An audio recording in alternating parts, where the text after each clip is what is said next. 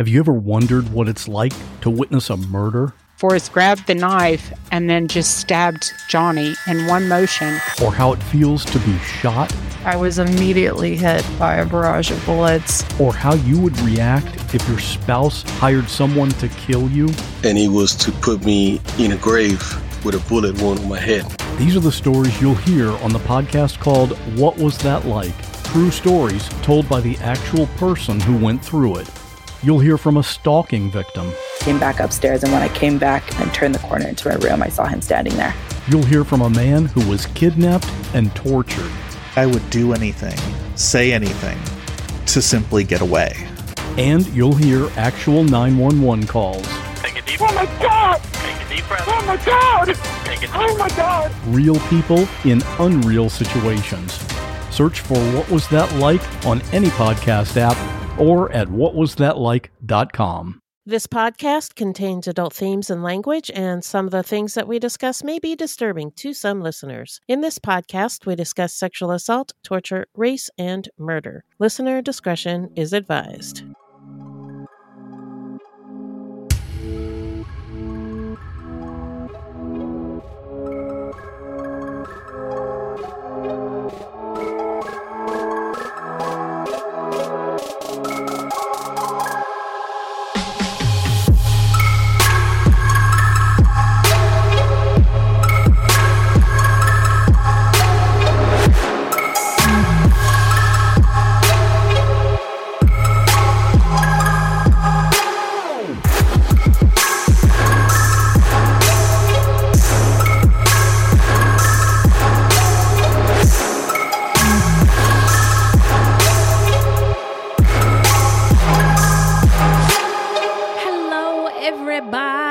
Welcome to Fruit Loops episode 167. Can you believe it? We're almost at 200. I know, we're getting close.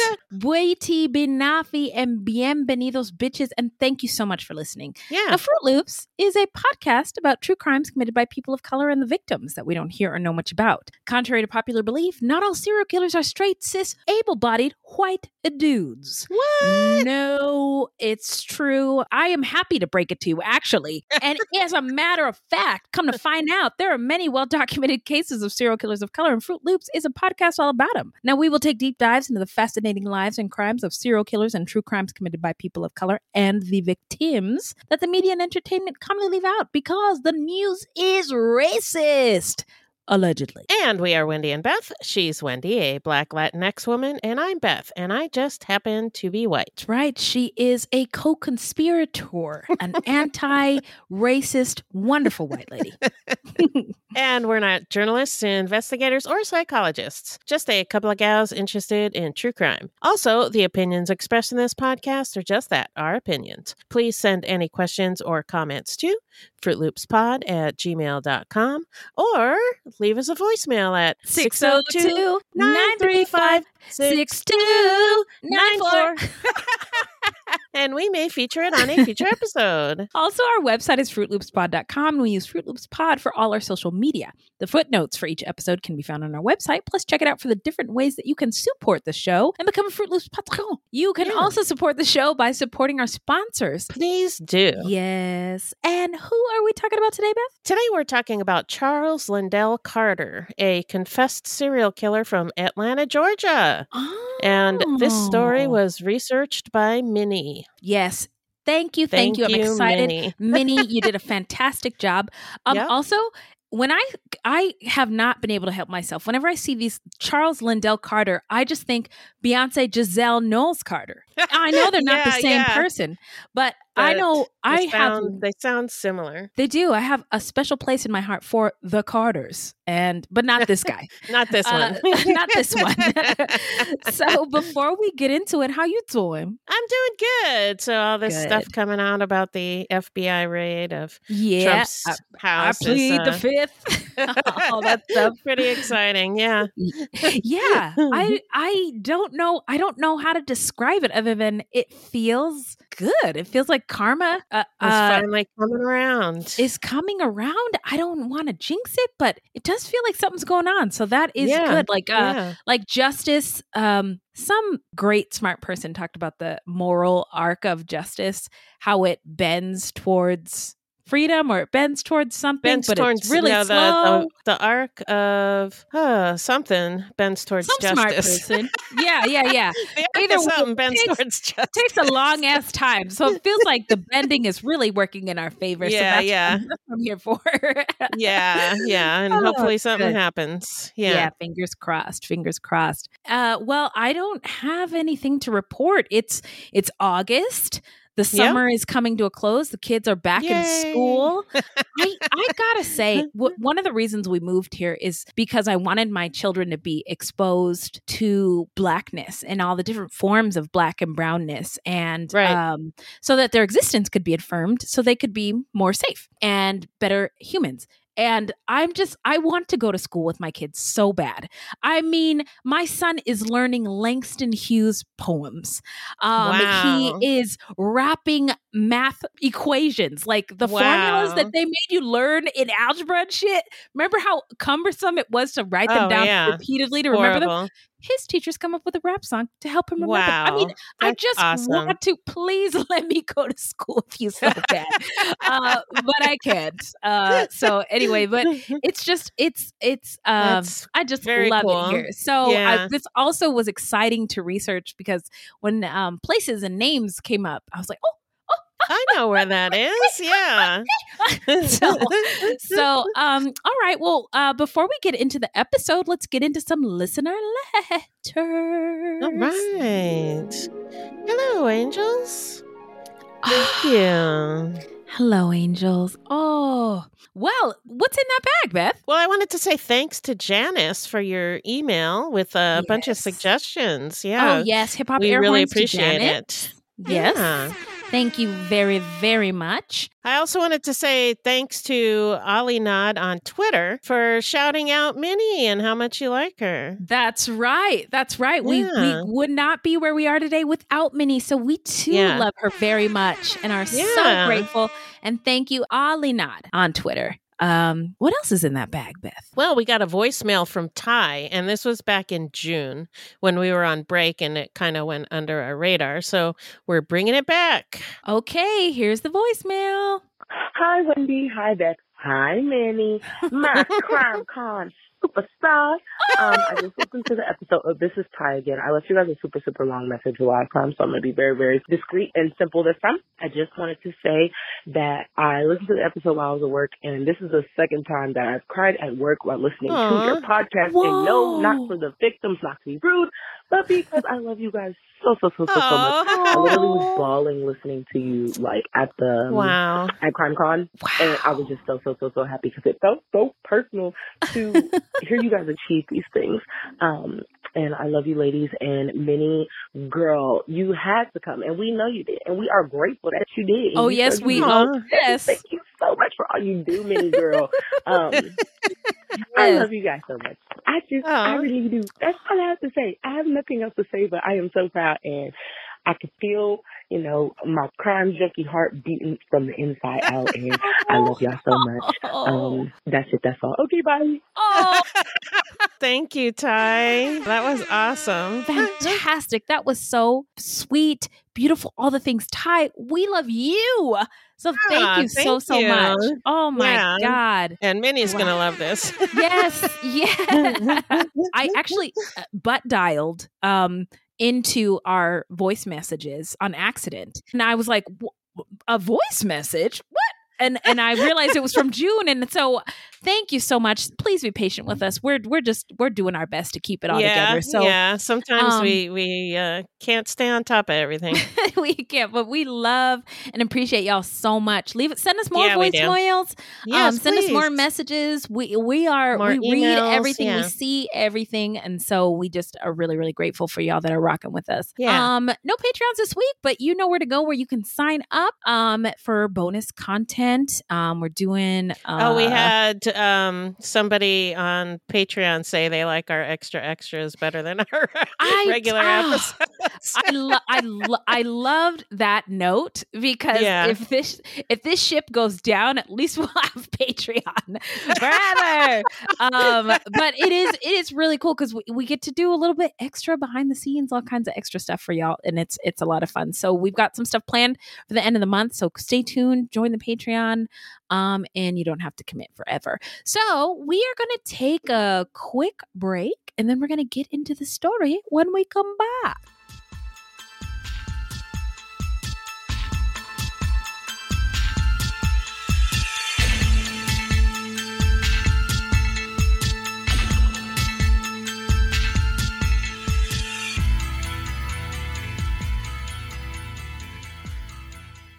I want to take a moment to tell you about my podcast, Carol Costello Presents Blind Rage. In 1984, a woman named Phyllis Cottle was abducted in broad daylight, tortured, and left to die in a burning car in Akron, Ohio.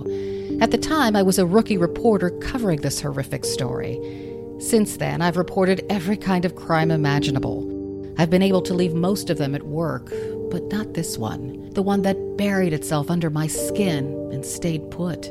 Phyllis Cottle was a badass woman, and I want to tell you her story. A production of Evergreen Podcasts and signature title of the Killer Podcast Network, you can find Carol Costello Presents Blind Rage wherever you get your podcasts. Discover more great true crime and paranormal programming at killerpodcast.com. Hi, I'm Matt Harris. Seton Tucker and I host the podcast Impact of Influence, which for 2 years covered in depth Alec Murdaugh, who was eventually convicted in 2023 of murdering his wife Maggie and son Paul. That story continues to evolve, and we will cover that. Plus, we will tell you stories of other true crime events that have happened in the South. Please join us on Impact of Influence. And give us a follow on the Impact of Influence Facebook page. All right, and we're back. Now, remind us, Beth, who is our subject today? Charles Lindell Carter, a serial killer from Atlanta, Georgia, who murdered at least 4 people, 1 man and 3 women, but probably more. Yes. So let's get into some stats, shall we? All right, so Charles Lindell Carter, a.k.a. Daryl Lamar Reese, in one account, he was described as 6'3" and 210 pounds. So not a small statured individual. And in other accounts, a 6'2", 240. Either way, he was large. A big guy, regardless. We're not 100% sure about the race and ethnicity of the victims, but I did want to point out that statistically, this is sad. And don't let this be one of y'all. Statistically, 3 out of 4 white people don't have any black friends. Wow. So on top of that, the areas where the crimes took place were black parts of the Atlanta metro area, which is mostly black, but American segregation. It's pocket. So given that the killer is a black man due to history, proximity, and geography, we are pretty confident in our conclusion that most of the victims were black. Now the victims are rest in power kings and queens and any non-binary royalty that we haven't appreciated in the story. Michael Leon Sneed was murdered in 1992. April Allen, 38. She was an administrative assistant. Angela Thayer Green was 35 years old. She was a mother of 6. Lisa Rosenthal was 40 years old and a single mother of 2. Now, he is apparently a person of interest in the abduction and death of a young girl named Brittany Leanne King, who was 16 out of Henry County, Georgia. And Carter's MO was stabbing, strangling, and sexual assault of people that it's believed that he knew. The crimes took place in 1992, 2003, 2004, 2005, and 2006 in the greater metro Atlanta area. So now let's get into the setting. Take us there, Beth. Well, Atlanta, Georgia, and its environs between 1992 and 2006 is our setting. We've covered the history of Atlanta extensively in past episodes and focused on different elements of the area's history to help us tell the story. The history of Atlanta is impossible to cover in one little episode, but here's a little taste. All right. So for thousands of years prior to the arrival, I hate saying that word because arrival's too nice,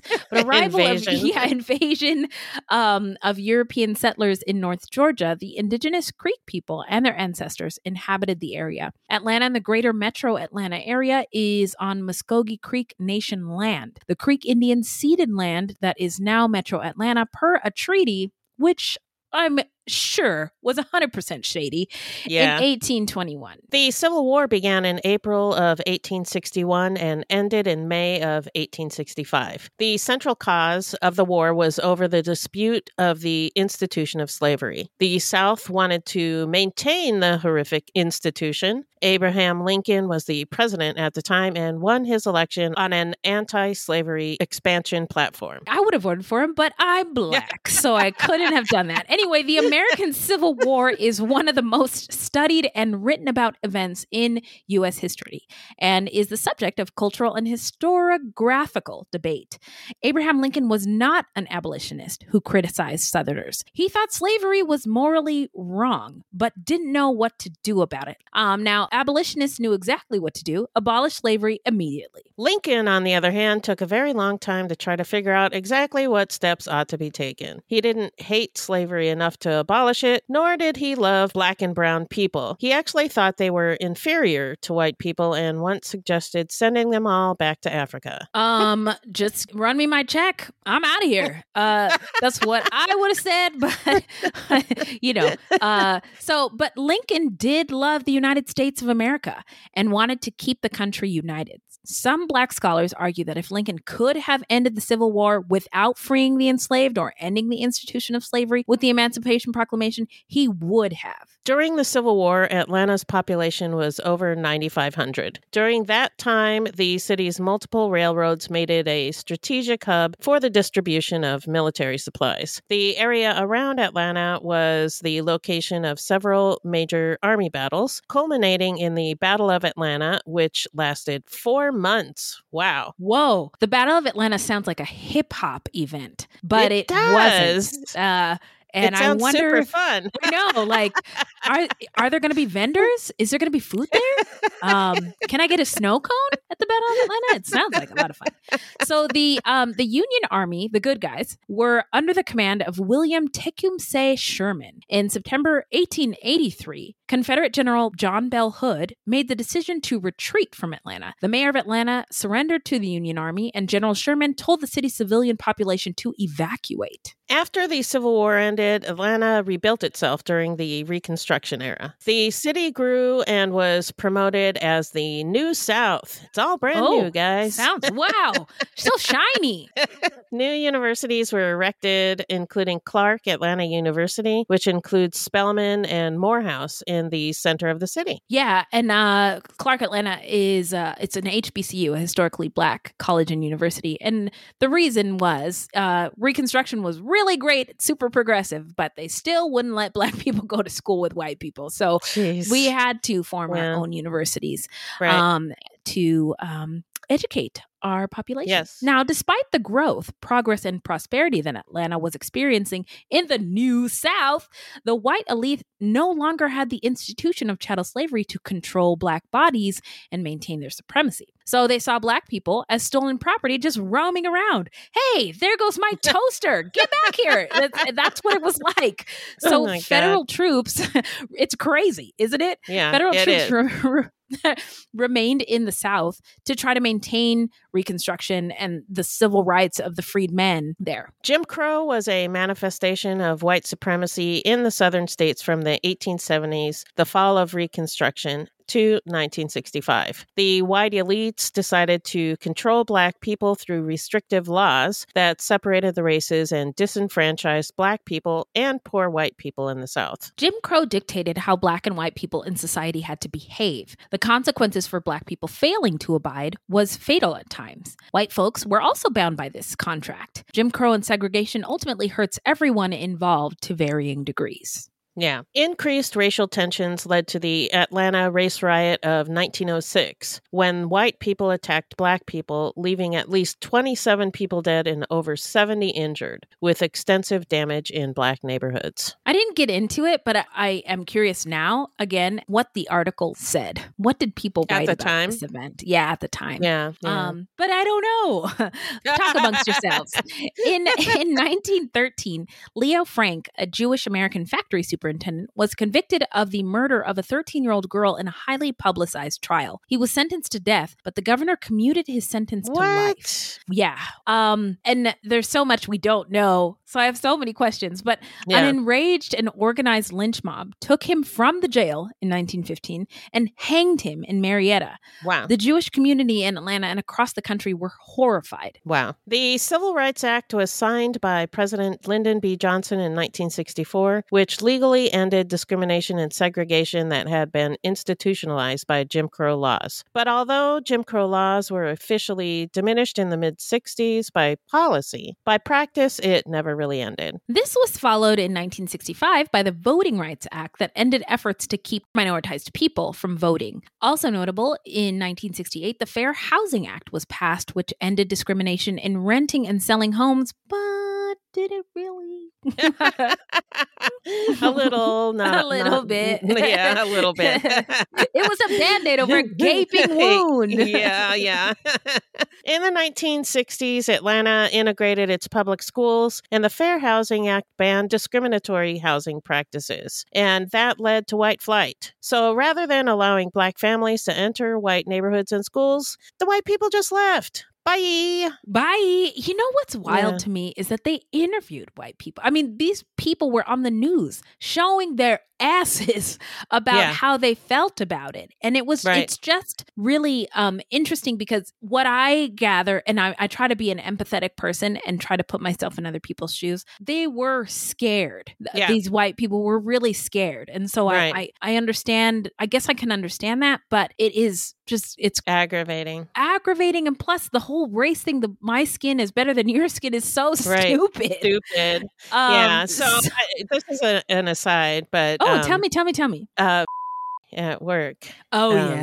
Yeah, we used to work with a older lady, and she has since retired, but she used to talk about how her schools were integrated and how her parents fought it, and no. Yeah. She wasn't ashamed of them? No, she was proud of it. Oh my God. That makes me want to throw up. I know. Wow. I know. The things that woman has said. Wow. There's reasons why I didn't like her. I confronted her on a bunch of stuff. Yeah. You did. Oh, that's why we love you. That's why there needs to be, how can we clone you? So that we can, there needs to be more white women in the world like you, because I'm going to be honest that sometimes white women can be a lot awful. Yeah. Agreed. Yeah.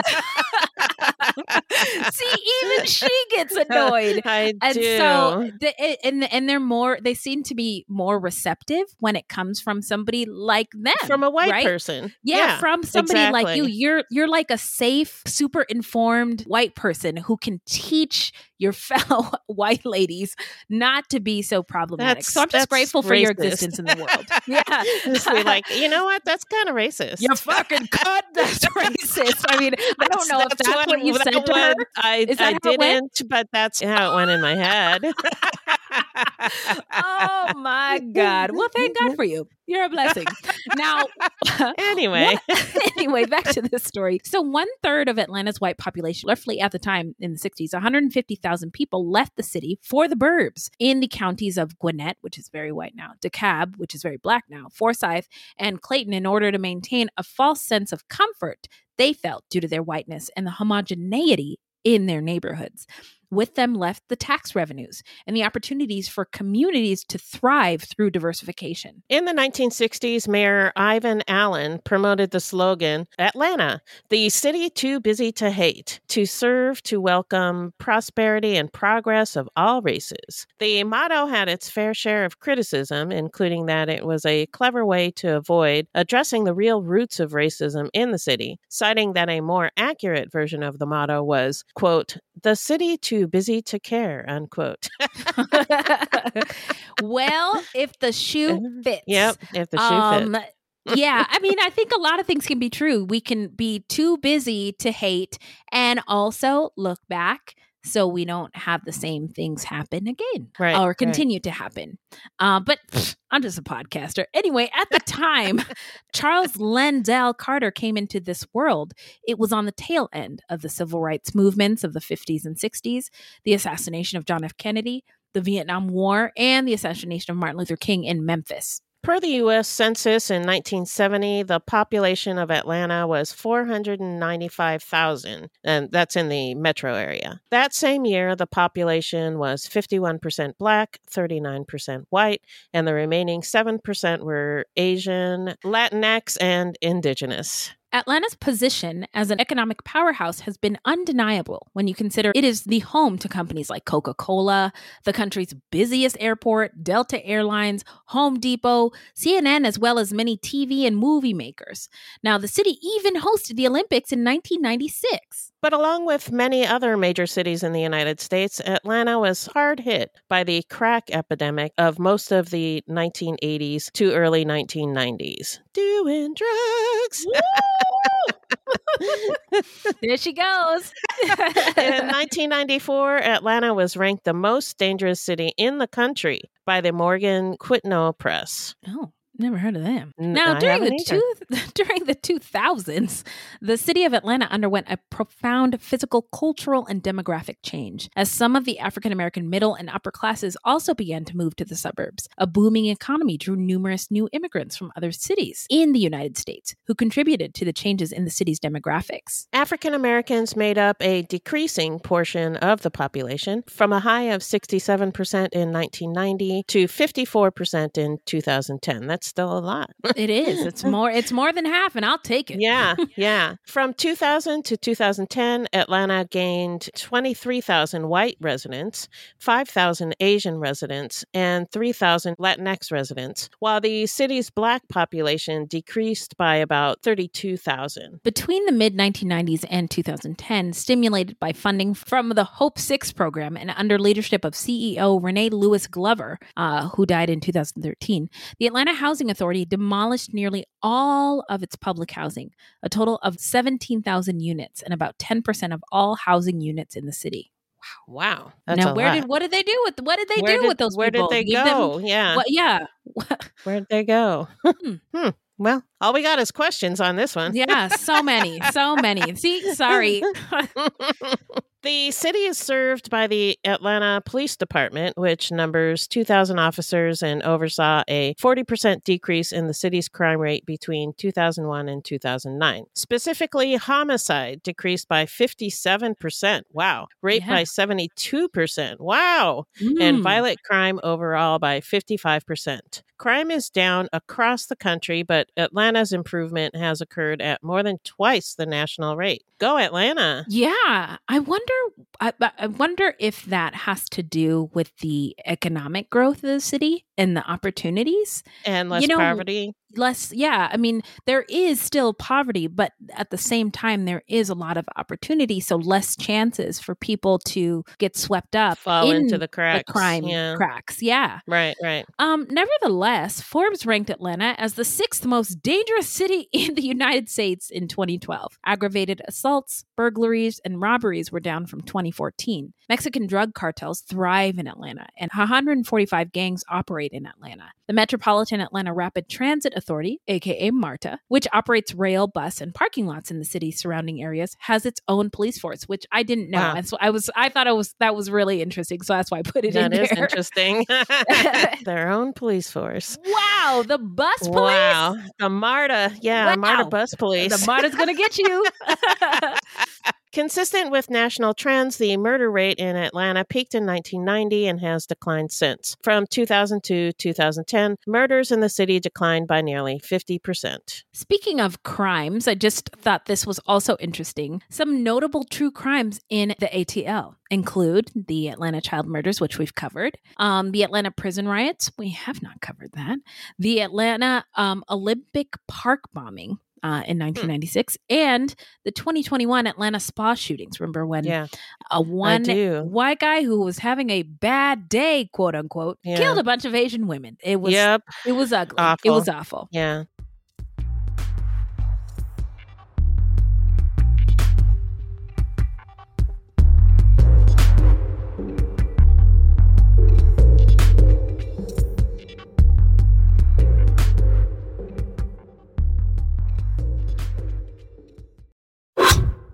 So when the scammer uses the hypnotic method of building rapport, then they create dysfunctional, delusional reality. That's how a scam begins, convincing the mark that it makes perfect sense to hand over their money to a con artist. The Scams and Cons podcast tells you how scams are run. You'll hear how people are convinced to buy fake art, buy machines that print money, or steal your house. I get a phone call from my wife, and she let me know that they had decided to move all our stuff out. I could no longer do anything about it except go through an eviction. And you'll hear it from the experts, people who run the cons. So we go to your bank, you go in and get $6,000 cash, give us each $3,000, we give you this. You go home, and what you find out is cut up newspaper. It's fun to know how the trick is done, and that's what Scams and Cons is all about. Listen at scamsandcons.com or wherever fine podcasts are found.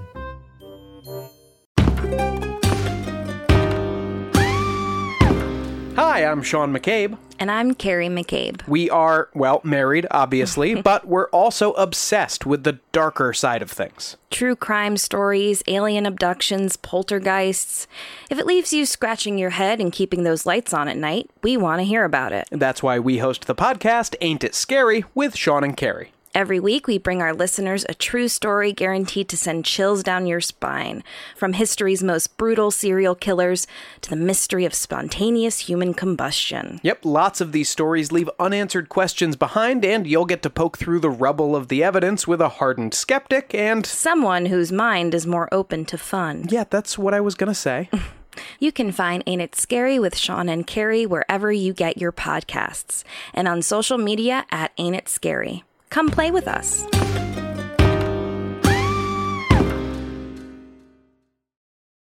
So now we're going to get into the early life of Charles Lendell Carter. I was going to say Smith, but it's Charles Lendell Carter. What do you got, Beth? Charles Lendell Carter was born in 1968 or 1969. We're guessing because we can't find the actual date anywhere. Articles give his age, but not his date of birth. He was likely born in Georgia, but we can't find any exact information on his birth date and place. You know what? It made me think of, because I went to the Martin Luther King house where he was born. In Atlanta. And he was born in the house because his father said, I don't want my children born in a segregated hospital. Right. Yeah, where they won't get good care, etc. And so I wonder if maybe Charles Lendell Carter's parents, mother, whoever was involved in his birth might have had the same thought, because I don't know if hospitals were desegregated at the time. Yeah, so that was where my head went. Charles described his childhood as bleak, with, according to him, a domineering mother and an abusive father. We couldn't find any other descriptions of his childhood from anyone else, and no one seems to be stepping in to refute his description. So we'll take him at his word on this one. And he had at least one sibling. Charles was arrested 15 times in the 10 years. Yeah, in 10 years.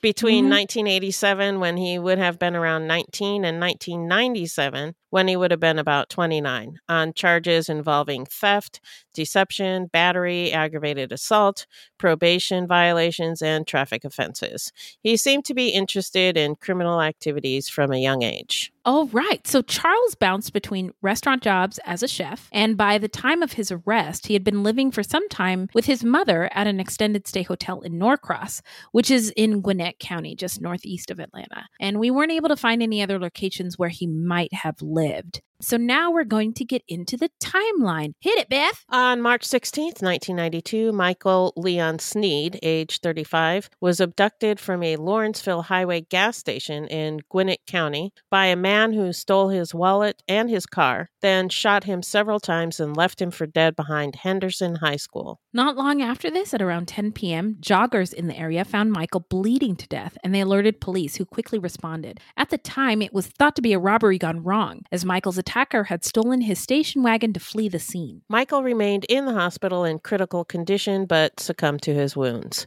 Funeral services were held for him on March 20th, 1992, at Elizabeth Chapel, Dawson Mortuary. On October 20th, 2004, so this is like 12 years later, long cooling off period. Yeah, he had all those arrests earlier in his life, so it could have been, he might have been in and out of prison at this time. I don't know. Yeah. But there you go.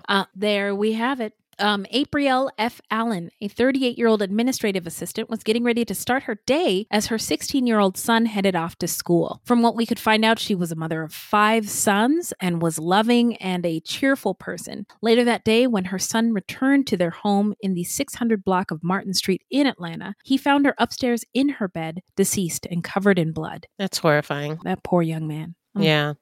Investigators called to the scene, determined that she'd been stabbed several times and sexually assaulted at her townhome in Atlanta. There was evidence that she'd fought off her attacker downstairs and upstairs, knocking over furniture in the process. So it sounds like it was a hell of a fight. Hell of a fight, yeah. Yeah. Her arms and hands had been slashed as well, as she tried to block the knife her attacker wielded. Eventually, she was overpowered by her attacker. April, a mother of twin boys in college and a 16-year-old high school boy, had fought hard. Friends and family couldn't think of anyone who would want to hurt her. Police investigated, but there were no likely suspects nor any signs of a break-in. So the DNA profile obtained from semen left at the scene was entered into the GBI DNA database, waiting for a future suspect to be tested. About a year later, the day after Christmas 2005, Angela Thayer Green, a mother of 6, went to visit a friend but never returned home. She was found beaten and strangled to death the following day inside of her friend's apartment in Norcross.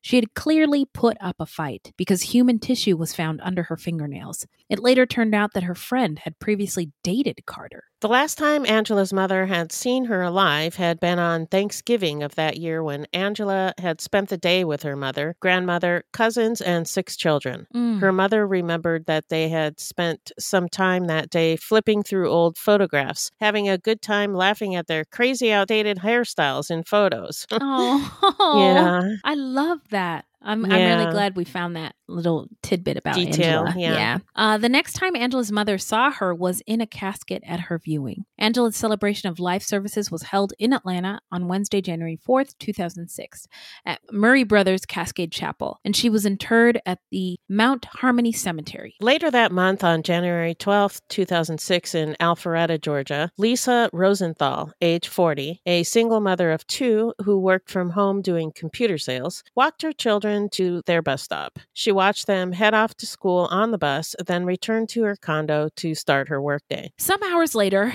her youngest son arrived back home from middle school to find her dead on the floor. She had been stabbed in the arms and the face as she had tried to fight off her attacker. Then fatally stabbed in the back. The last wound punctured her lung and heart, leaving wounds that she could not survive. So now we're going to get into the investigation and the arrest. What do you got for us, Beth? As the police investigated the brutal murder, they learned that video game equipment and DVD movies belonging to Lisa Rosenthal's sons were stolen at the time of the murder and pawned at a local store. These items were recovered by investigators, and a fingerprint from Lisa's younger son was found on one of the DVDs, so they know it was hers. Got him. Kind of. So Carter had signed his name as the property owner on the pawn receipt. Not sure if that was boldness or just simple lack of interest or foresight in covering his tracks. Carter was eventually tracked down to his mother's extended stay hotel in Norcross and was arrested a month after Lisa's murder. That was quick. Yep. Well done, Atlanta PD. And that's not something I say every day. When police brought him in for questioning, Carter avoided talking about Lisa. But according to the the investigative file, he revealed that he had killed a man in 1992. That's when, according to the file, he told detectives that he, quote, might be some kind of monster, unquote, and a serial killer. Interesting. Now, yes. Now, if I'm a detective, I'm tell me more. I'm listening. So he rambled on for an hour about himself and his problems. Narcissism much? While detectives just let him talk, hoping he'd give some details about his crimes. He told police that he had trouble sleeping at night because he kept seeing the faces of his victims and confessed to doing quote unquote bad things. So I'm thinking about this guy just sitting there talking about himself for hours and how boring that would be. Why don't you tell me one about the Zodiac Killer already? Yeah. Just kidding. I feel for these cops right now. It would require a level of patience and I guess the officers have to be somewhat calculated in these interrogations. They have to pay attention. They have to, So that would be rough. I get it's not a job I would do, but no. Yeah, I have thought, it'd be fun to be a detective, but this sounds like super boring. You know what though? I mean, you're a mom, right? How many times have you been like, who did this? Yeah. And I'm talking to everybody, and everybody is losing everything you love until I get to the bottom of this. That's kind of like detective. So, Kinda. Investigating what your children are up to. Exactly. Yeah. Tracking them on their phones. Who did this? Yeah. You're lying. That's it. You're going into the hole. I mean, time out. You're going into the shoe. Yeah. It's kind of. I think it's. In my head, it's kind of like that. It's kind of like probably that. not. Yeah. No. So he told detectives that while working as a chef, he would often take on double shifts just to keep himself occupied, sleeping on a little storage room cot and asking his coworkers to keep him from going outside, quote, so I wouldn't do anything bad, unquote. Well, he's self-aware.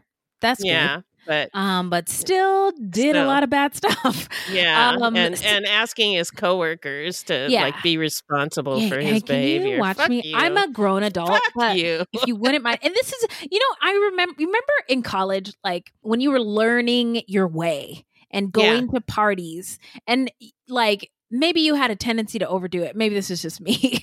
But I did too. Yeah, for sure. Look, if I start saying stupid, really stupid shit, please just stuff me in the car and I'll stay there until it's time to go. Except you probably wouldn't though. That you'd be like, "Fuck yeah, I'm having fun." Exactly. What? Don't tread on me. So I don't know. Anyway, it's just I think we've all kind of been. I don't know why I'm trying to find the humanity in this guy because he's not a good person, but I'm just thinking, that's we all been there. That's kind of relatable. Don't let me do bad things, friends. So luckily, we were just getting super drunk. Exactly, and not murdering people. And not murdering people. Exactly. So there's that. And and maybe that's why my mom is not proud of me. So that could be why she's so gravely disappointed. So he calmly confessed that he thought about killing his children so they would. Wow, that took a turn. So that they wouldn't grow up to be like him and have urges that he has. He also told detectives that he had multiple personalities. Okay, boo. Fulton County Police Homicide Investigator Glenn Kalish later told reporters that Carter was psychotic, adding, quote, without question, he's the most disturbed person I've ever come across. I honestly believe there are more bodies out there. He is just so deeply disturbed for whatever reason that killing is just part of his life, unquote. I'll save it for my takes. Yeah. So Kalish kept trying to get Carter to talk about Lisa, but instead he kept wanting to talk about how he had killed a man in DeKalb County and tossed his body behind a school. This man turned out to be Michael Sneed, who we mentioned earlier, who had been murdered back in 1992 when Carter was just 24 years old. Wow. As they continued to talk, Kalish encouraged Carter to come clean about the other things that he said were weighing on him. At first, it seemed that Carter wanted to help, wanted to get things off his chest. But he then asked for his parents and sister to be present for his confessions, saying that he wanted them to hear what he'd done, which is to me, seems like a weird thing. It does. Sounds to me like he wants to hurt them. Oh, by telling them the truth. Yeah. Oh. Well, bring my family in here so I can tell them all about all the bad things I've done, because he knows they're going to be very upset. Yes, I think that could be true. I also think that just from a Black male perspective, I have known several older Black male narcissists, and they want to tell everybody everything, even if it's the most minimal thing, but give it the most import, and everybody else has to appreciate it because of their narcissism. Right. And so I think even if Charles Lindell might not have killed people, if he had instead of killing 5 people, if he had planted 5 watermelons, he would have said, bring them all in here so I can tell them all about it. Yeah. Yeah. So that's just my impression from my experience with narcissistic older Black men. So, okay. So Kalish arranged for them to be brought in, and his father and sister sat quietly. But his mother interrupted Carter, who began to talk and told him to hush up now and get a lawyer. Carter, pleading, said, quote, "But Mom, I need to tell you," unquote. Her only reply to him was to be quiet. Now, she's smart. She is very smart. I don't need to tell the police nothing. Nothing. Your badge says detective. Okay, do that. And leave me out of it. Yeah. Carter, not so smart. No. Carter refused to talk anymore after that, but his DNA was already talking for him. Investigators sent his DNA to be entered into the state of Georgia's database, and it wasn't long before a match was found to the earlier case of April Allen, who had been raped and murdered in 2004. When investigators went back to speak with April's friends and family to see if any of them knew Charles Carter, they learned that April had told some friends that she had met Carter at a restaurant. This is totally inconsequential to the story, but I've been learning how people in the South, I've been picking up accents since I've been here. And people don't say restaurant, they say restaurant. Restaurant. I was at the restaurant. I was at the restaurant. Restaurant. Yeah. Okay. So I just wanted to pass that along in case you ever come down here. Now, she said he had dropped by her home and wouldn't leave her alone. At the time, the friends hadn't really thought anything of it. Carter was charged with Michael's murder as well as the murders of April and Lisa. Ultimately, he later confessed in August 2007 to the 1992 murder of Michael Sneed, but pleaded not guilty to the others. He was due in court the following month for pretrial hearings. At the time, the police were also looking into a connection between Carter and the 2003 murder of Brittany Leanne King, a 16-year-old Black girl. According to her mother, Charmaine King, on May 17, 2003, Brittany had told her brother, Brandon, that she was running up the street for a minute, right before she was supposed to go to the movies. She never came home. She was found 8 days later in an abandoned house in McDonough, Henry County, which is just southeast of Atlanta. The memorial service for Brittany had to be closed casket because of the condition of her body. Oh my gosh. Yeah. Poor thing. Charmaine said she didn't know who would have taken her daughter, but she believed it had to have been someone Brittany knew. Quote, someone was supposed to pick her up at the house to go to the movies. Just for her to leave and go with someone else and not tell me, she wouldn't do that. I talked to her an hour and a half before she left the house. It was not like her to leave for no reason, especially since she had plans for later in that evening. She was going to the movies. I know someone had to have lured her out of the house, unquote. At the time of Brittany's murder, Carter's father lived in Henry County, and a car belonging to Carter's cousin had been left behind the abandoned house where Brittany's body was found. Oh, that's pretty suspicious. Yeah. Carter's cousin told police that he thought Carter had taken it, but Carter claimed he had been carjacked while in his cousin's car. Okay. What? Yeah. Wait he did it. a minute. He did it. Yeah, that's bullshit. I'm sorry. Yeah. He's guilty. He guilty. He did that shit. Yeah. He also claimed that he didn't know Brittany. He would have been 35 years old in 2003 when Brittany had been abducted and murdered. Well, judging by this bullshit story you just said, he did it. I I don't know if we could believe anything you say, Mr. Carter. Nope. So Carter was considered a person of interest in the case as of 2007, but had not been charged with that crime. The house where Brittany was found had been demolished by this time, which complicated any additional investigation to find concrete evidence linking Carter to her murder. In 2008, while in the Fulton County Jail facing murder charges for April and Lisa, Carter's DNA was matched to the human tissue that had been found under Angela Thayer Green's fingernails. DNA does it again. DNA does it again. Yeah.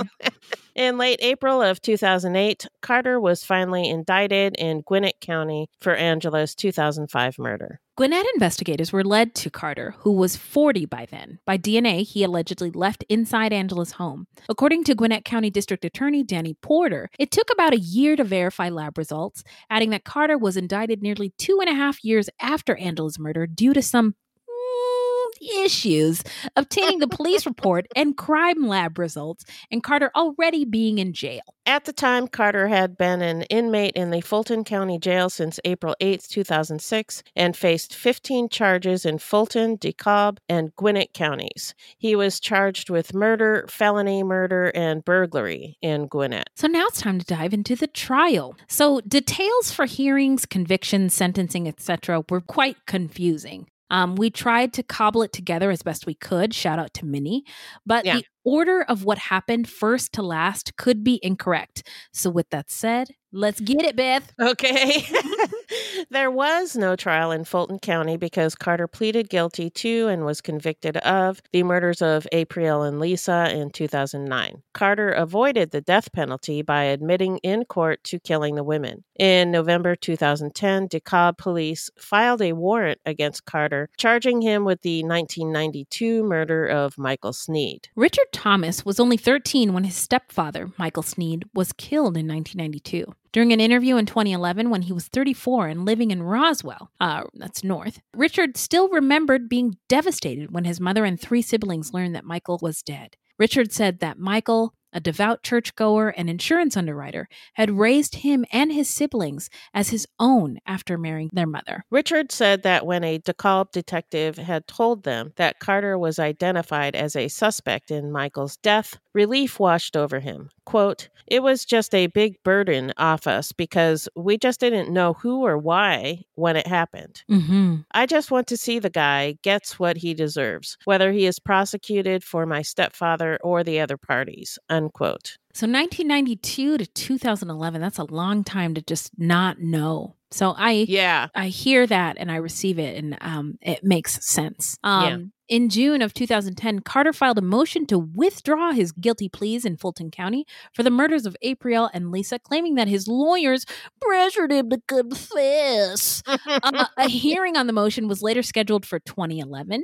Chief Assistant District Attorney in Fulton County, Sheila Ross, said that if the judge allowed him to withdraw the plea, prosecutors would try to use Carter's apology to the victims' families against him at trial, which is interesting because, well, maybe not for criminal cases, but in civil matters, some states have I'm sorry statutes or apology statutes. So you can say I'm sorry and it's not an admission of guilt. But right. That might be different in criminal cases. Yeah, I think it's probably in this case. It would makes be a different. lot of sense for it to be different. Well done, America's court systems. And also it's in a court of law that he's apologizing, which it's different on the court record. Mm-hmm. Yeah, it's a little different. You're right. Yeah. You're right. Anyway, at the previous plea hearing, Cardi B.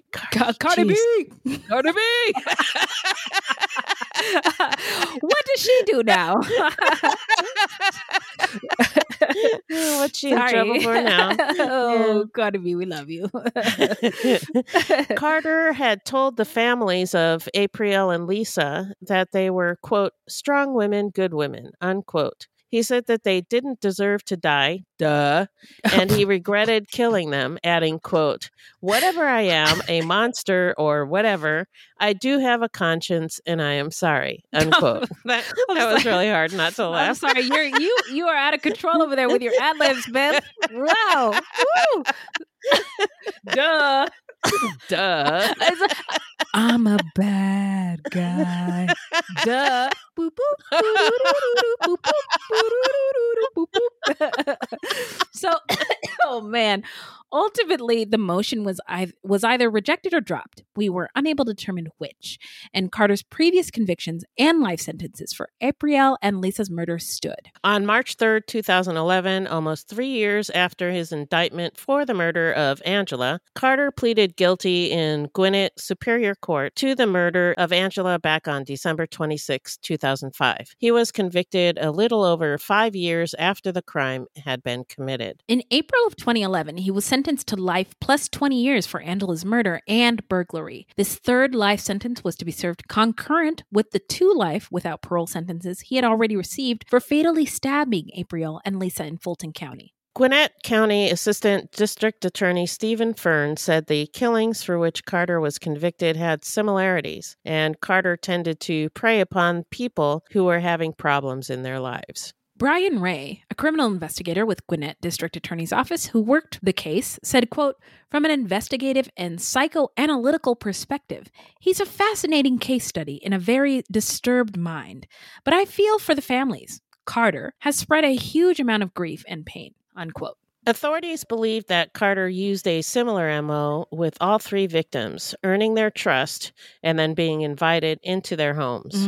Carter clearly knew the victims. He had a short relationship with April. He dated friends of the other 2 women. He was familiar with the layout of their homes, and he was calculating, waiting until the kids were gone before he attacked their mothers. That is so fucking sick. Yeah, it is. Man, I don't even know what to say. I mean, it's terrifying. Yeah, it's evil. Yeah, you're right. You're right. Now, there was additional evidence in all of the crimes. DA Stephen Fern said that Carter had previously worked as a chef at a Norcross restaurant called Asiago, a restaurant that no longer exists there.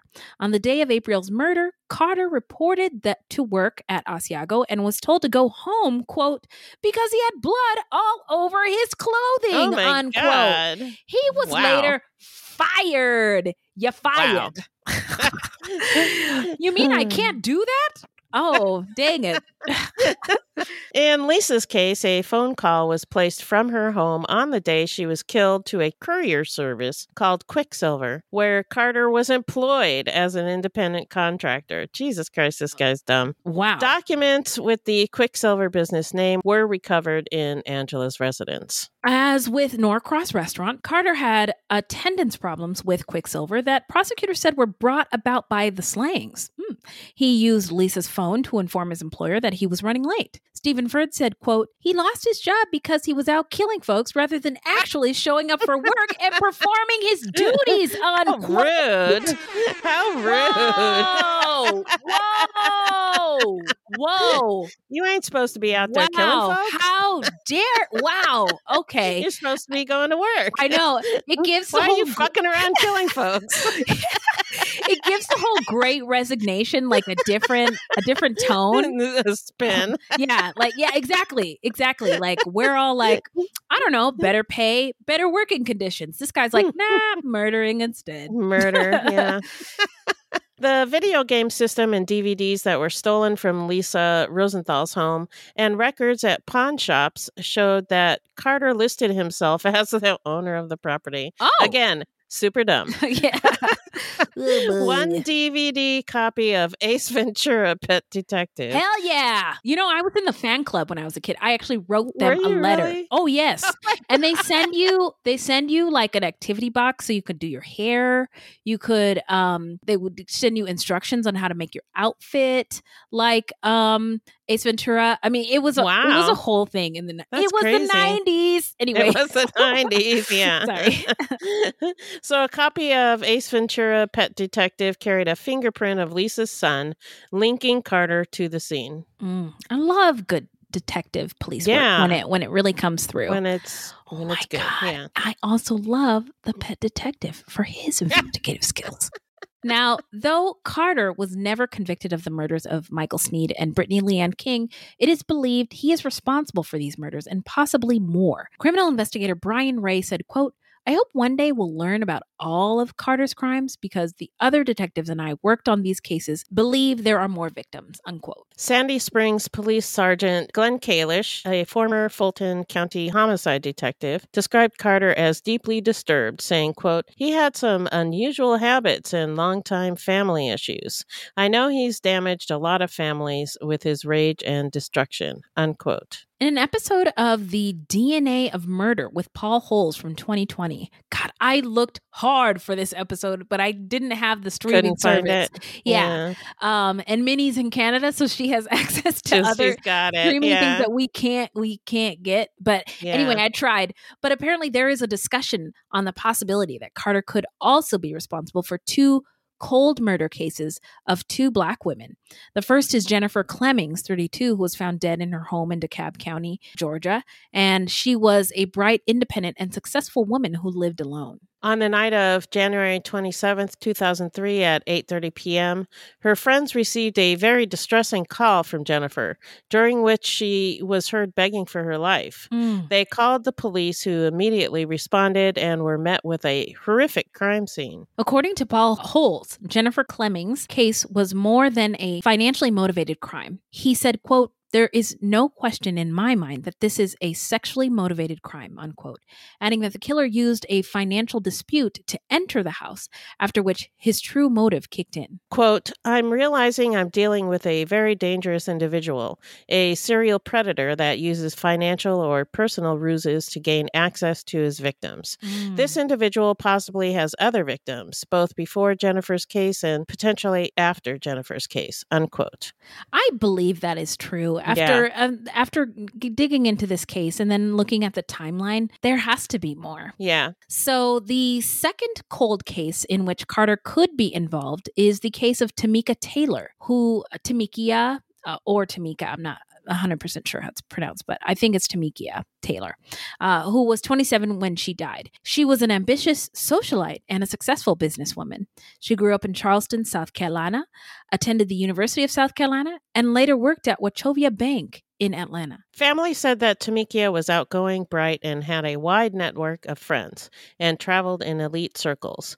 Like Jennifer, she was a beautiful and successful young woman who owned a home in the suburbs east of Atlanta. Tamika was found dead in December 2002.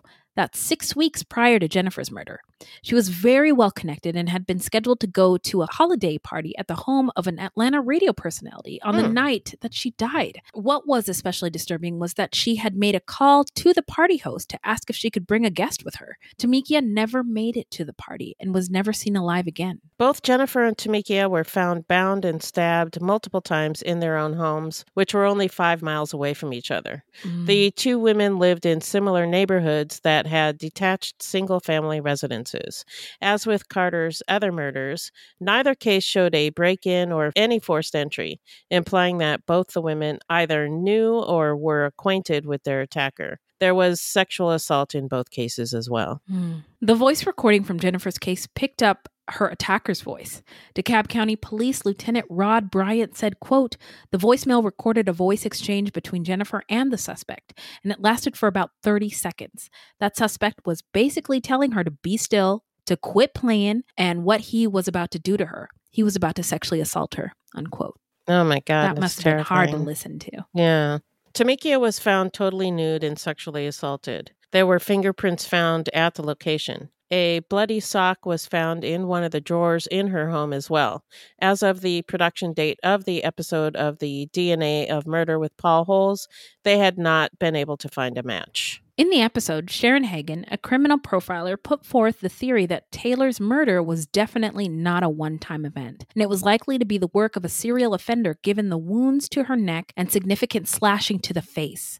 Forensic linguist Dr. Betsy Berry, who analyzed Jennifer's voicemail without having any prior knowledge of the case, said it was quote-unquote a rape situation, which ended in murder and that the man was probably a repeat offender. Holes indicated that the times of the attacks had been carefully selected to occur when the victims were home and free. He also noted that both women had been stabbed with knives that the attacker took from their kitchens. This could mean that the attacker did not want to risk being caught with a weapon on him because he was on parole or probation.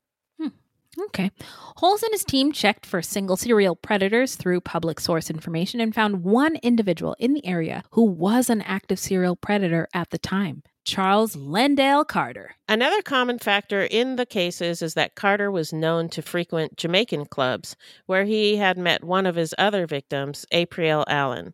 According to Jennifer Clemmings' sisters, Jennifer also used to spend time in Jamaican clubs. Yeah, there's a huge Caribbean population in the Atlanta area. And I read, I think it must have been Jennifer's it was one of the other women's obituaries, but loved Caribbean music and Caribbean food. So that's kind of it's kind of interesting that there's more than one of his victims that were into it. Yeah. As of the production date of this episode in 2020, Paul Holes and his team were awaiting DNA results that would confirm whether Charles Lendale Carter is responsible for the murders of Jennifer Clemmings and Tamikia Taylor. Holes said, quote, Tamikia and Jennifer's offender could already be in prison.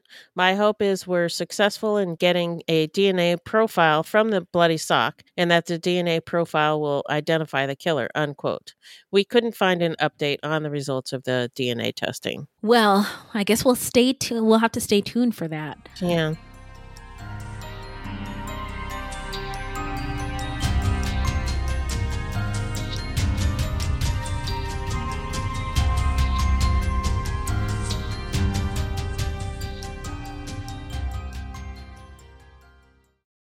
Hello, this is Dr. Grande, the host of True Crime, Psychology, and Personality.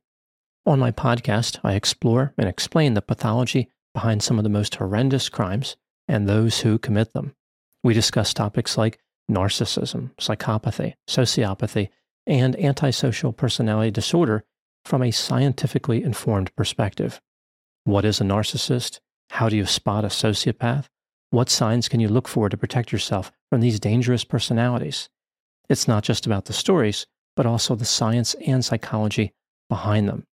So if you're interested in true crime or mental health, I'd encourage you to give my show a listen wherever you get podcasts. Now we're going to get into Where Are They Now? Lifestyles of the Murderous and in Jail. Well, this is a short one. So Charles Lendale Carter is currently incarcerated in Baldwin State Prison in Georgia. Got him! Hey, y'all got any space underneath the jail for this man? Asking for a friend. So now we're going to get into our takeaways and what we think made him snap. So what are your thoughts, Beth? Well, it sounds like he did not have a happy childhood, which we know is a common denominator with serial killers. Yep. He seemed to hate women, and he described his mom as domineering. And she was in the interview room. She told him to shut up, and he did. She did. Yeah, she did that. She did that. Yeah. And that could be the source of his anger. But, you know, lots of people have mothers who are domineering and they don't go around killing people, but here we are. That's true. That's true. I have a take on Black mothers being domineering. Okay. So I'll get into it, but go ahead. Yeah. Okay. It is interesting that his first victim was a man, and it sounds like it was a carjacking. Yeah. So it's completely different. Like it's just not even part of the series. It was just like it doesn't fit. No, it doesn't fit it's in like the puzzle. a one-off. Yeah. And then 12 years later, he switched up to raping and murdering women. And there was that big gap. And we talked about this before. He may have been, in and out of prison. Maybe there were victims that we don't know about. I don't know. It's also interesting that he himself described himself as a monster. So there must be some self-awareness there. Yeah. But he also, like we talked about, he wanted his coworkers to watch him to make sure he didn't leave and do something bad. Yeah. Putting the onus on his coworkers to stop him. Right. You're a grown man. Yeah. Stop yourself. Stop yourself. Or lock yourself in your house and just go to bed. Yeah, go to bed. Stop it. Just stop. Stop it. So one of the I think it was one of the police officers, or it might have been a prosecutor, I don't remember, was saying that he was psychotic. He's not psychotic. Oh, wait, whoa. What? Why? I think he was mixing up things. Like, he may have been trying to say that he was a psychopath, but a lot of people make that mistake. Okay. They use psychotic, which means that you have a mental break, He's probably a psychopath. I mean, he was very intentional. He knew what he was doing. Yeah. He knew that what he was doing was bad. Mm-hmm. He stalked his victims to see when the best time to attack them would be. Yep. When they were home alone, when their kids were away. Mm-hmm. And it's also pretty sick that he knew the victims, like he made friends with the victims and then killed them. Yeah. That's fucked up, man. We didn't get into the crime scenes, but I was wondering if he knew them, and after he did the bad things, if there was any covering up of the bodies. Yeah, but I didn't see anything about that. Yeah. About blankets covering them up or anything like that. Didn't see that. Yeah. Yeah. And then also, I don't know if he was a dumbass or just narcissistic, thinking he'd never get caught because he wasn't very careful with the evidence. He made the phone call from one of the victims' houses. He went to work with blood on his clothing and, pawned stuff using his own name. So I don't know. Not the brightest bulb. No. Or he was just so narcissistic. Yeah. He thought that, I can do whatever I want and I'll never get caught. Yeah, like consequences. We know somebody like that. We all do. Every one of us listening, everyone who can hear my voice, I know you know somebody like that. By the way, thank you for setting us straight on the difference between psychotic and psychopath. Psychopathic, yeah. Psychopathic. I appreciate it so much. You're welcome. We could not do any of this without the OG of true crime. So thank you. I was just thinking about the victims, imagining their lives before their deaths with their families, and they all had jobs and they had homes and they were members of their communities, just like living life. Their lives. Yeah. And then all of a sudden, and it was weird that there was no signs of like forced entry. So obviously he knew these women, but the knife thing, I couldn't get out of my head because he's also a chef, right? Somebody good with a knife. And I think the idea of stabbing somebody in the face, so awful, is really horrifying to me. I mean, I have a paper cut. I'm like, oh my God, call all the authorities. Like, I know. So just the idea of cutting flesh is really uncomfortable, I think, for the average person. But for somebody who's comfortable with knives, cutting flesh, cutting meat, that maybe that distinction for a psychopathic person. I didn't really think about that. Much of a stretch. Maybe he's like into it. Yeah. I mean, that was where my head went, and I appreciate you validating me. I can't wait to talk to my therapist about this next week. And it also just seemed really fucked up to me how I wonder what it was about him that he was able to sneak his way into these people's lives. Yeah, he had to have been charming. Yeah, you're right. And then you think you know somebody, but you never really do. Yeah. The way he describes his mother, as Beth said, explains a lot. And she was domineering, which is the thing with a lot of serial killers, domineering mothers and their hatred for women. But he also said that both parents were abusive. And I just wanted to comment on the generational trauma that came before Carter was just a little speck in his dad's nutsack. Beyond what he said in his home life, abuse is obviously wrong. But in the context of Black people who could literally be killed for breaking that social contract, looking at a white person wrong, Black parents would be extremely strict in their discipline of their children to protect them. And then if you go back even further, we're talking about trauma, generational trauma, during enslavement, one of the worst things that could happen to a Black parent, mother or father, is having your child sold. The master or human trafficker finding them attractive and seeing value in them, just wanting to make money off of them. So sometimes adults would very loudly and openly demean their children during times of enslavement, saying things like, you ain't nothing, you worthless piece of blah, blah, blah, you lazy son of a, whatever, all the mean things, just to make them less attractive so that they could preserve their family. Yeah. And so that was a thing, a tool to survive, hard to break. Yeah. Even though the way we have to survive has changed and the things we have to survive against have changed a little bit, but those things are still there. So it is really, you're right. So that's what I think of when I hear a Black person describe their parents as strict or abusive, is they probably were, because there's abuse is on a spectrum. It is or it isn't, but if it's there, it's on a spectrum. But I also think that you have to consider the generational aspect in the context of the fact that this was a Black person with a Black family with Black generational trauma. Yeah. And again, just because your parents are domineering or abusive, most people don't become serial killers. Amen. You know what? I'm looking through like my Rolodex of 38 years of life. Haven't killed one person. I did drive to work this morning, and I was like, I don't remember 45 minutes for my whole drive. I hope I didn't run anybody over, but if I did, nobody's pulled me over to like say that I did something wrong. So must be good. But anyway, most people don't. You're right. So it is really, really fucked up. And a hard cycle to break. So I don't want to diminish that. I believe there's more bodies out there, and I hope that whatever DNA we're waiting for, like, give me the results now. Match it. Yeah. Oh, I just wanted to bring this up because one of the is it Brittany Leanne? Her mother, she's 16 years old, and her mother said she wouldn't just go and leave with someone else and not tell me. And oftentimes, this still happens to this day, when Black or brown people go missing, the police and the authorities automatically just say, "Oh, they're probably a runaway. Oh, it was probably drugs. They probably just didn't give a shit," and just completely just shut it down. No, this was a person who had a close relationship with her mom. There's something wrong. Please do something. Yeah.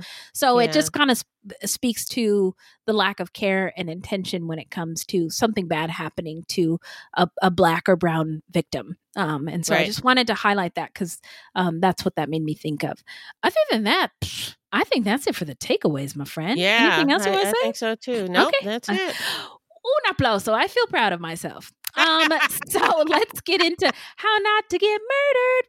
If you love true crime and you don't want to die, here's a tip for you. This segment is not intended to be victim blaming. We thought of this segment because I read somewhere that a lot of people listen to true crime because they want to know what they can do to be safer. This is not meant to blame the victims. It's just learning from other people's experiences. Okay, so I have been consuming a lot of things lately. And this case made me think, don't answer the door if you're not expecting someone or something. Yeah. Yeah. If they know you and care about you, they'll call you. If they're, just don't answer the door if you're not expecting somebody.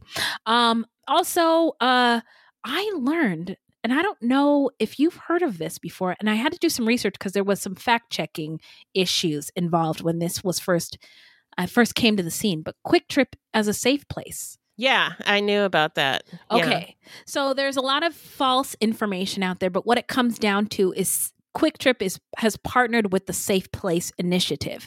So they provide assistance to at-risk youth, runaways, people who might be involved in sex trafficking, people who need help. And all it is, there's no safe room or anything like that in a Quick Trip. Right. A Quick Trip is generally, I think, for the most part, as far as gas stations go, they're always clean, they're always open, they're always real professional and fully stocked and kind. So if you needed help in general, I think it would be a good place to stop. That said, their employees apparently are trained. So if you do come in and approach somebody at the counter and say you need help because you are at risk, you are a runaway, you are being trafficked, somebody is chasing you, or you need help, they're trained to contact shelters or locate other resources to get you to safety. That's all it is. They're not going to store you in a safe room and like get Safe all their room, guns yeah. and like, bunker down and keep all the bad things away. But it is a resource, and I was blown away because I did not know that. Yeah, they have signs outside. Yeah, I didn't know that. I just think that's so great. Now I don't know if Quick Trips are all over the country. They've been everywhere where I've been, but yeah, I'm not sure, but there are other places that are safe places that have the Safe Place logo. Yeah, Is yeah. it So a sticker or something? I didn't know that. It's like a little sign. Oh. So just Google Safe Place Initiative, and you can find like other places that are safe places for you to go. Well, I was excited about that news, and I hope that you are too. I am. I love Quick Trip. It's my favorite. Me too. Convenience store. Yeah. In and out in less than 30 seconds. Thank Yep, you. they're very quick, and they are very and quick. so kind and professional. They're so and they have friendly. like all the sodas. Everything. I've Everything never you been need. there once and had the Slurpee machine not working. Nope. I mean, it's what the more best. could a girl ask for? Well, that is our tip. And now it's time for the shout out portion of our show where we shout out any content by or about any people of color, any marginalized or minoritized groups of folks by or about them, or any true crime goodies. I am loving a book that I'm listening to right now called My Sister, the Serial Killer. And it's just a really nice, it's not a true story or anything like that. It's a novel. It's fiction. It's super fiction, but it is super fun. It's a 2018 thriller novel by a Nigerian writer named Oyinkan Braithwaite. Takes place in Lagos, Nigeria. And Korede is a nurse with a close relationship with her younger sister, Ayula. And Ayula is more beautiful. Everybody loves Ayula. But she is a psychopath. And she has killed 3 of her boyfriends for what she claims is self-defense. And she makes her older sister clean up the bodies. It's oh my gosh. It's really, I just am loving because you also get to hear it's audio, so I get to hear the accents and the different languages spoken just for context and stuff. It's it's just a really rich listening experience. I'm sure the book with the papers and the words on the page is great too, but that's not my thing. So anyway, that's what I'm listening to on Audible. It's so funny because I literally just bought that book. Stop it! Are you serious, I did. friend? Yeah. Oh my God! Isn't that crazy? I saw it on Amazon. I was like, you know what? That looks like fun, and I bought it, and it got here like 3 days ago. Wait, did you get it on like paperback? Yeah, I got the paper one. Oh my God! But I haven't read it yet. So my heart is gonna burst out of my chest onto this keyboard. I'm so happy to hear that. Oh my God! Well, I can't wait to hear what you. Book club alert? Yeah.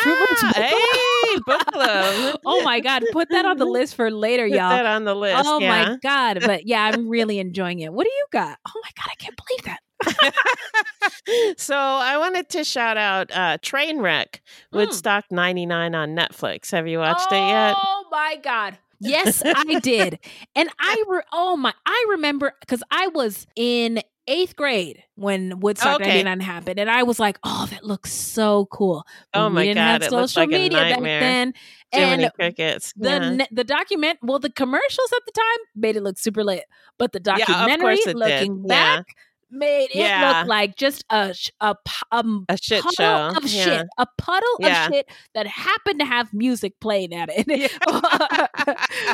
So it's a 3-part series about you guessed it, the train wreck that was Woodstock 99. Yeah, did you go, by the way? No. Okay. And it was suggested to me by Netflix. It wasn't something that I like sought out. It was just like, oh, you might like this. Yeah. And I wasn't going to watch it because I didn't really know anything about it. And I didn't really care. I was like, whatever. But I didn't have anything else to watch. And I was like, oh, I'll just watch a little and see what's up. Yeah. And they had me at the first couple of scenes. Yeah. You're like, oh, I was like, oh my God, what the fuck happened? Yeah. Now I'm obsessed. And there's another one on HBO, and it's not as good. So, really? Okay. Yeah. Thank you for steering. I didn't think it was as good. Direction. I mean, they did. There were some stories that they covered on that one that they didn't cover on the one on Netflix. So I think it's worth watching both of them. But I thought just the storytelling on the one on Netflix is better. Yeah, I loved it. I thought it was really, really interesting. Thought they got a lot of really great perspectives, and it was really also fun to see all the VJs who they brought back. I mean, that was gonna be. I was gonna be a VJ when I grew up. Like there was no. That was gonna be my job. I mean, I determined that I can't be a nun like Whoopi Goldberg on Sister Act. Right. So I guess next best thing is VJ on MTV. And it was really, really cool to see them. To see them back on screen back in the day. So that was a really good one. Oh yeah, Beth, I feel like we have two our brains are separate, but they're gravitating towards the same things. We are in sync. This? Where are we? What? So for shout outs, that is My Sister the Serial Killer, a novel that you can get wherever you get books or on Audible as well. And Trainwreck Woodstock 99 on Netflix, a 3-parter. So, gosh, this was a very interesting case. I'm so glad we got to talk about it. Thank you, Minnie, for researching it. That's it for today, but where can the people find us in the meantime? Our website is fruitloopspod.com, and we use Fruit Loops Pod for all of our social media. Join our discussion group on Facebook at Fruit Loops Pod Discussion. If you want to support the show, you can send us a donation on the Cash App. Just Google Fruit Loops Pod Cash App, or you can become a monthly patron through Patreon. There's no minimum and no commitment. Even $1 would help. And as always, we have merch for sale on our website. Oh, yes. Now, this is a weekly podcast, and new episodes drop every Thursday. So until next time, look alive, y'all. It's crazy out there.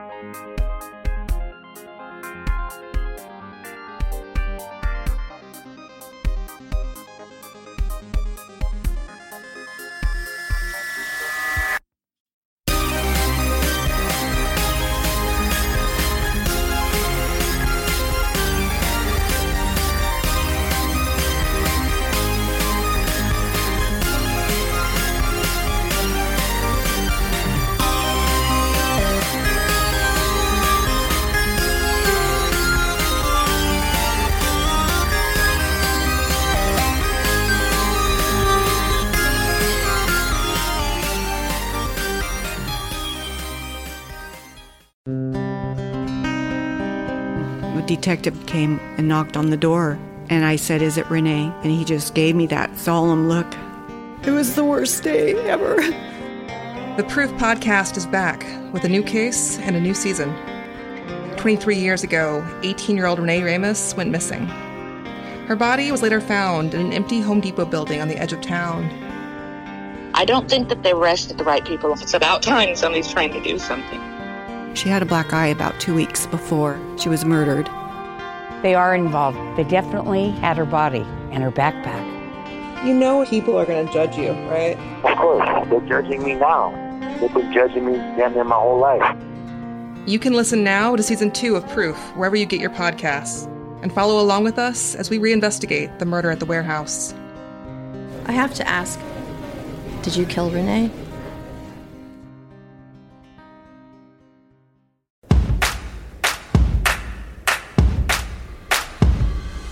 We are gathered here today to give you permission to plan the wedding that you want.